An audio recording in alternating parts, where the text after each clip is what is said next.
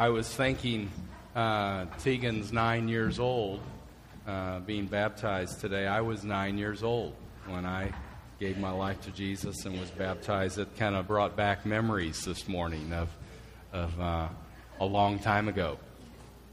One of the passages this week that we read in our reading program is from Matthew chapter 16, verse 24. Jesus said, "If anyone would come after me, he must deny himself and take up his cross and follow me." You know, being a follower of Jesus is not easy, is it? What's easy is being about ourself, to have things our way rather than His way. But where has that gotten us? To have things our way has gotten us nowhere fast. Proverbs chapter 14, verse 12 says, "There is a way which seems right to a man, but its end is the way of death." Our way, if it's not in correlation with His way, leads to death. And that's why I'm encouraging you, as you read His Scripture, His Word to you every day, that you would pray to Him, "Lord, would you have your way in me? As I read your Word, Father, help me to surrender my way for your way. Because my way leads to death, but your way leads to life." And I know that's easy to preach, and it's not so easy to live. But that's certainly what we need to be striving for. We need to be striving to have His way have precedence over our way.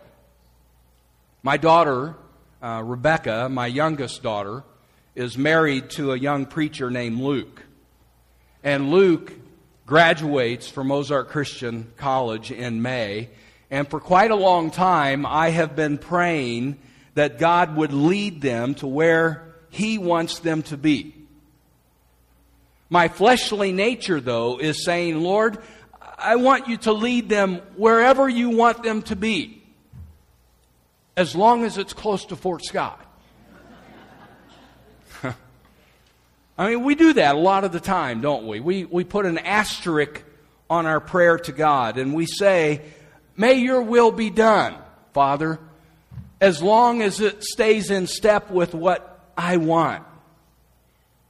And we need to ask ourselves, who's the boss? Is He the boss, or are we the boss? If He's the boss, then we are ready to deny ourselves and take up our cross and follow Him wherever He leads us. And I pray that all of us will have that kind of willingness to follow Jesus, to be that kind of a Christ follower, that His way will become our way.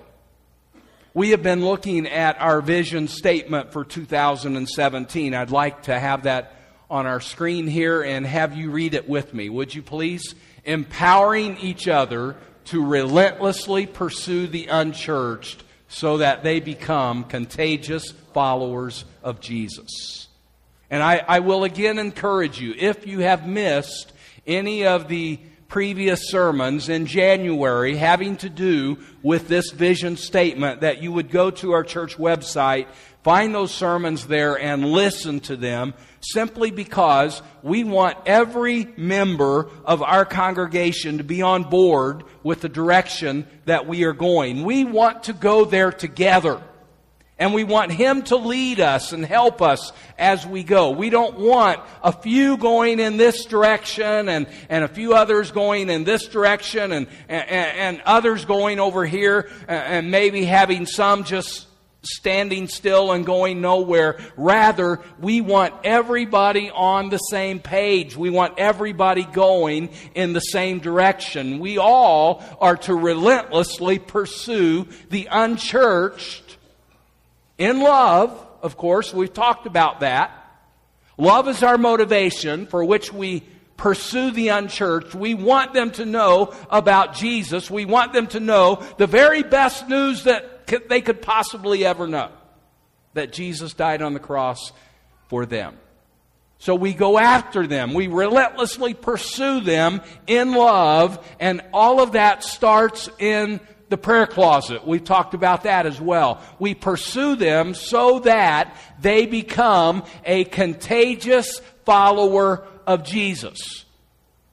Last week, I mentioned to you and emphasized to you that we want people to become more than just converts to Jesus. We want them to become a contagious follower of Jesus. One who will turn around and help somebody else to become a contagious follower of Jesus. The truth is, if we want to help someone else become a contagious follower of Jesus, then we have to be a contagious follower of Jesus too. Another term that you might hear us refer to as we go through these months ahead is the term CrossFit Christian. And that's a term that our staff has come up with. We have a few members in our congregation who are a part of the CrossFit program downtown. And from what I'm hearing from them, that is quite a rigorous workout, an exercise. And you might say it this way. It is a buffeting of one's body. Notice how I pronounce that word, buffeting. I did not say buffeting. You note the difference. We kind of like to buffet our body, don't we? In other words, we like to eat. We don't want to push away from the table unless it's to get up and go through the buffet line again. But that can eventually catch up with us, and it can have an adverse effect against us. Cindy, my wife, has been looking at old pictures recently, going through them, getting rid of a lot of pictures, saying, I don't want to leave this to my kids to have to do after we're gone. So I'm going to do it now and just get rid of a lot of pictures. And so it's been kind of fun. As she's looking through pictures, she'll be, hey, look at this one. And this last week, she showed me a picture of me 30 years ago. And I looked at that picture and I said, who's that skinny guy? And she had the nerve to say, I don't know. I don't know who he is. The picture is proof that I've buffeted my body too many times. 'Tis better to buffet our body. As Paul says in 1 Corinthians 9:27, but I buffet my body and bring it into bondage. That's the American Standard Version. The New American Standard Bible translates it this way, but I discipline my body and make it my slave. The New Living Translation says it this way, I discipline my body like an athlete, training it to do what it should. You want to know the truth? We need to have some discipline in our spiritual lives. Paul said to Timothy that bodily discipline profits us a little bit. But godliness is profitable for all things, since it holds promise for the present life and also for the life to come. Now, that's not a knock on bodily discipline. All of us could stand to have a little bit of bodily discipline. It profits us some, Paul said. But to invest into the discipline of our spiritual lives, now that is an investment that all of us need to do, and that as we do that, we will benefit from it not only in the present life, but in the life to come. For all eternity, we will benefit from that. And with that in mind, we have come up with 8 disciplines that if we give attention to them, we will become what we might call a CrossFit Christian. I have them listed for you on the board. These 8, I'm going to look at each of them individually this morning. But just take a look at the list as a whole. Going, praying, reading, studying, understanding, serving, loving, and giving. These are the topics for the next 8 months that we'll be looking at. One for each month to come. As I mentioned to you last week, if you would like to learn a little bit more about each of these topics, more than what you will get on a Sunday morning, you can fill out your insert there in the bulletin. Give us your contact information, and in the months to come, we will then contact you through email or however that group leader sets it up. We will contact you and just give to you some things to think about. And we're not going to overwhelm you at all with information. It will simply be something short and sweet through the week. Something, say for instance, you choose I want to learn more about going in February. Then, as the month of February comes upon us, you will hear from one of the staff members about the subject of going, and we'll just simply give you something to think about. We will try to sharpen you in this area of going. I was thinking about how in my realm of the world, as I'm through the summer mowing my yard, if I mow it several times, say 5 or 6 times, then I'm pulling that lawnmower into the garage and I'm getting underneath it and I'm taking the blade off and I'm putting it on the grinder and I'm sharpening it. That's simply what we want to do with each of you, is to sharpen you in these particular areas, these 8 disciplines. And over a period of 8 months, you would have signed up for all 8 disciplines and become a more CrossFit Christian. Let me look at the first one, going. I'm just going to give to you a brief synopsis of each of these points this morning. Going, the discipline of going, Jesus has commanded us to go. Note, He did not command us to sit idle. He did tell His disciples to wait for the Holy Spirit, but then as they received the Holy Spirit, He had a command for them. And the command was to go into all the world and make disciples, baptizing them in the name of the Father and the Son and the Holy Spirit. This is one of those disciplines that we sometimes want to excuse ourselves from, isn't it? I mean, if we're honest with each other this morning, it's easy for us to excuse ourselves from going. I mean, there's other people that are more qualified than what I am, we say. Let somebody else go. I can't go. I don't know what to say. Somebody else can do it better than me. I'm not very eloquent. I'm afraid to go. Do those excuses sound familiar to you from your reading this last week? Who gave such excuses as what I just said? Moses did. He's at the burning bush and God calls him to go into Egypt and deliver the Hebrew people from slavery. And Moses had 5 excuses that he rattled off before God. I just don't want to go, God, he said. But his excuses did not detour God's plan. God had a plan that He wanted Moses to go. Long story short, Moses went. God used him. And He can use you, and He can use me, if we'll just be willing to go with the gospel. And it may not be to a foreign world that He calls us to go to with the gospel, but I bet it may be across the backyard fence that He might call us to go with the good news of Jesus. Or to the person whom we work with, to the person whom we go to school with, to our family member who lives under the same roof as what we do, or maybe across the state. He wants us to go with the gospel, and His love should be the compelling force for us to go.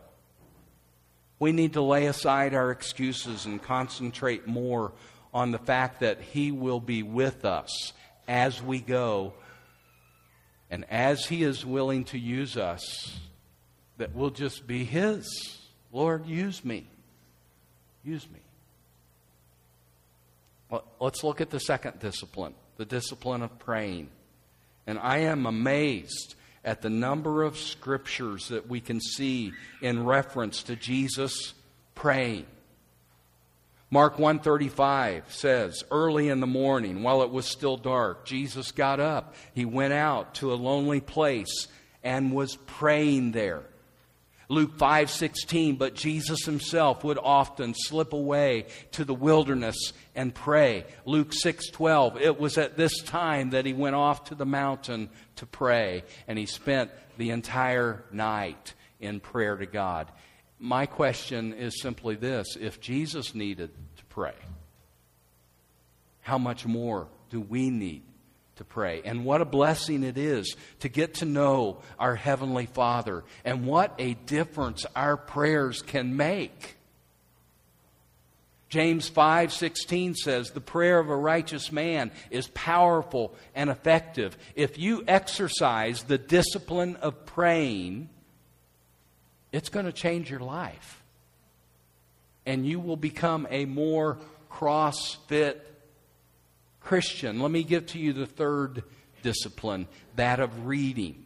And we've talked a lot about that over this whole month of January. In fact, I think it's making a difference in our lives. We've given away 350 Bibles. And we've ordered 40 more. And I noticed the stack out there this morning. There's nowhere near 40 there. And so several of them have already been taken. This could change our whole church if we will stay with this discipline. And certainly it will change our individual lives if we stay with this discipline. And I want to encourage you to stay in there. Don't let Satan distract you from reading God's Word. Stay on course. And let His Word convict you and comfort you and guide you. His Word will give you peace. It will give to you joy and wisdom. His Word is sweeter than honey, the psalmist said, and it's more precious than silver or gold. And as you read His Word, it may have an effect upon other people's lives. I had a fellow this morning, Kenton Cowan, telling me that, hey, I just had a great week, had something good happen. I was reading God's Word at my workplace. He drives a concrete truck. Sometimes there's some downtime waiting for the next load to go out. And he says, whenever I got a downtime, I'm reading God's Word. He's sitting there at his desk reading the Scripture, and one of his co-workers starts talking to him about it and asking questions, and he finds out about this Read Through the Bible program, and he says, man, I'd like one of those. And so Kenton's getting him a Bible today and taking it to him. He's going to start reading. It will make a difference in your life. It can make a difference in somebody else's life. It is an amazing book, this Bible is. I was thinking about just in the last few weeks, the use of this book. I've used it to give guidance to someone in their marriage. I've used it to help someone in their finances. I've used it to give comfort to someone who was getting ready to go in for brain surgery. I've used it to give comfort or encouragement to someone who is stepping out on faith and starting their own business. I've used it to give hope to someone who just lost their loved one. I've used it to help someone find the pathway towards forgiveness. I've used it to give instruction to a young couple who's preparing for marriage this spring. Can you tell me of any other book in the world that is equipped to help people in that wide span of life? This book is the book of all books, and it introduces us to the God of all gods. You read it, it will bless you over and over again. Number 4, the discipline of studying. 2 Timothy 2:15 says, "Do your best to present yourself to God as a workman who does not need to be ashamed, who correctly handles the word of truth." The King James Version says it this way, "Study to show thyself approved unto God." Studying the Bible is going a step deeper than just reading the Bible. The Bereans in Acts chapter 17 were known for examining the Scriptures daily. The word examine there in that passage of Scripture means to investigate, to inquire, to scrutinize, to sift. It's Abby in the crime lab of NCIS using forensics to crack a case and find out who the murderer is. Except in this case, it's the Bible student who is scrutinizing the Scripture. He or she is examining the Scripture to figure out what God is trying to say to us. As deep as you want to go with this book, the well is deeper, and it will never run dry. It's like a deep, deep well that you draw water out of it. You just can't ever pull enough water out of it that the well gives out. It's a treasure chest of wisdom if we'll just discipline ourselves to get into it. I was really, really encouraged this last Monday night. I was meeting with a group of guys, and I referenced a passage without saying to them where the passage was. And I noticed one of the guys grabbed his Bible, and he started turning, and he turned right to the page and put his finger on the verse that I had referenced. I didn't tell him that it was in this particular passage. He knew where it was already, and so he turned to that page, he looked up at me, he had a big smile on his face, and he put his finger on it, and he said, "Yeah, there it is right there. I've got it marked already." And so I presented a question, a theological question to this group of guys, because I was needing some feedback. I was needing some answers, some help with the answer to this theological question. And as I asked the question, the same guy quotes me a passage of Scripture answering the question. And then he turns in his Bible to another passage of Scripture that he knew where it was. He couldn't quote it to me, but he turned right to it and he put his finger on it and says, "Listen to this." And he reads me the passage of Scripture. And I'm going, whoa. This guy's been studying his Bible. This guy's a Bible student. He knows the Word of God. And I looked at his Bible. His pages were worn. The binding wasn't holding all the pages in place anymore. I noticed it to be a well-used book. He is a student of the Word. And you know what? We need more students of God's Word. People who know the book. People who live by the book. What's sad on the other end is when you have a person who's been a Christian for years and years and years, and they have no familiarity with the Bible whatsoever. You know why? Because they've never dug into it. You know, it's one thing to be brand new in the faith and not be familiar with the Scripture. It's quite another thing to have been in the faith for years and still not know the Scripture.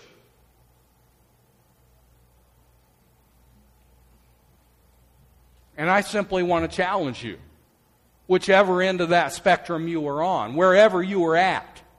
Whether you're new in the faith or you've been in the faith for a long time, I want to challenge you to become a student of God's Word. Get familiar with the book.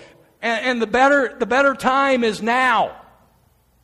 Don't worry about the past, and maybe you have goofed. Maybe you have been lazy. Maybe you haven't been in the Word like you should have. Thank God for His grace. But now is the time to become a better student of God's Word. Study to show thyself approved unto God, a workman who does not need to be ashamed, handling accurately the word of truth. How about the discipline of understanding? The Holy Spirit's going to help us with that. As the Spirit is dwelling inside of us, one of His promises to us, one of His functions within us is to help us understand the Word of God better. When we get to this section of sermons, probably in August of this year, we're going to learn that there is such a thing as sound doctrine. There is such a thing as sound doctrine, and that means there is such a thing as unsound doctrine. And we need to know which is which. My daughter Rebecca works at a bank, and over the months that she has worked there, there's been some counterfeit bills come through, she has said. And it's important that she learns the difference between those counterfeit bills and the ones that are real. If she doesn't learn that, then it's not going to be good for her or for the bank. And it would be an even worse thing. Hear me say this. It would be an even worse thing if you and I don't recognize the truth from the counterfeit when it comes to doctrine. Because false doctrine, if it gets far enough away from the truth, false doctrine can lead us to hell. Okay? So it's very important that we know the difference between that which is true and that which is not true. Understanding. We need it. Number 6, the discipline of serving. And obviously, Jesus has called us to be His servants. He has said the greatest in the kingdom is the one who, what? Serves. The greatest in the kingdom is the one who serves. We need to learn more about what that means, and we need to put it into practice. The church can never have too many servants. So, we're going to learn about the discipline of serving. Number 7, the discipline of loving.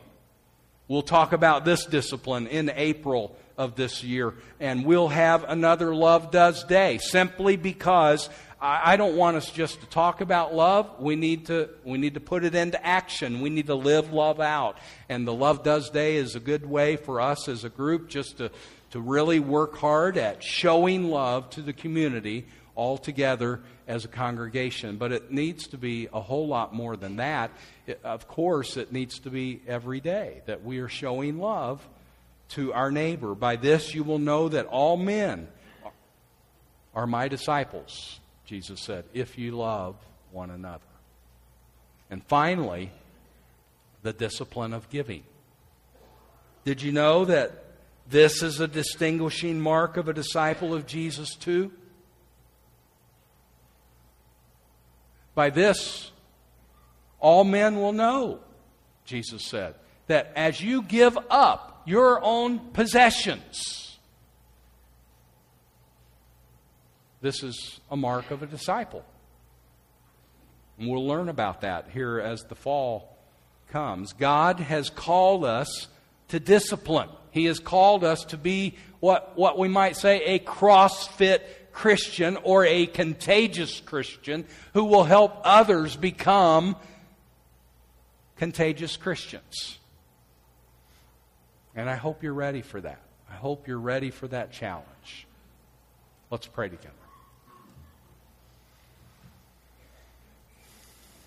Heavenly Father, help us to hear your word. Help us to have ears to hear, hearts to do. And would you grow us, Father? Would you strengthen our spiritual bodies? We need you. We love you. And we anticipate your Holy Spirit working in us, sharpening us. And we pray this in Jesus' name. Amen. Let me mention to you too, not just as we sing the invitation today, but for the months to come, I would love it. I would absolutely love it if you would begin to view this front as an altar. An altar that you could come and kneel at the altar and pray to God. That when you hear a message on the subject of going, and the Holy Spirit is prompting you and sharpening you in this area, and you feel led to come to the front and just pray, that you could do that comfortably, and that others would.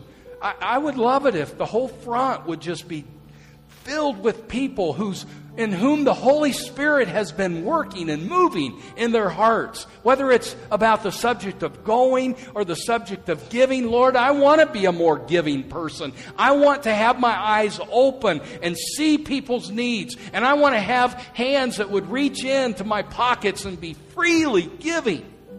God, would you move in me? And serving and loving in each of these topics that we're going to look at. We'll look at one topic for a whole month. If God is moving in you, feel free to come to the front and kneel and pray. You don't have to talk to me or any of the guys or gals that might be on the side. They'll still be there. If you need someone to pray with you, they're there. And I'm here to talk to you and pray with you. And if you have a decision to say yes to Jesus for the first time, or I want my membership in the church, come. We want you to do that. But we want you to feel free to come and pray. And commit to being a disciplined person in Jesus Christ.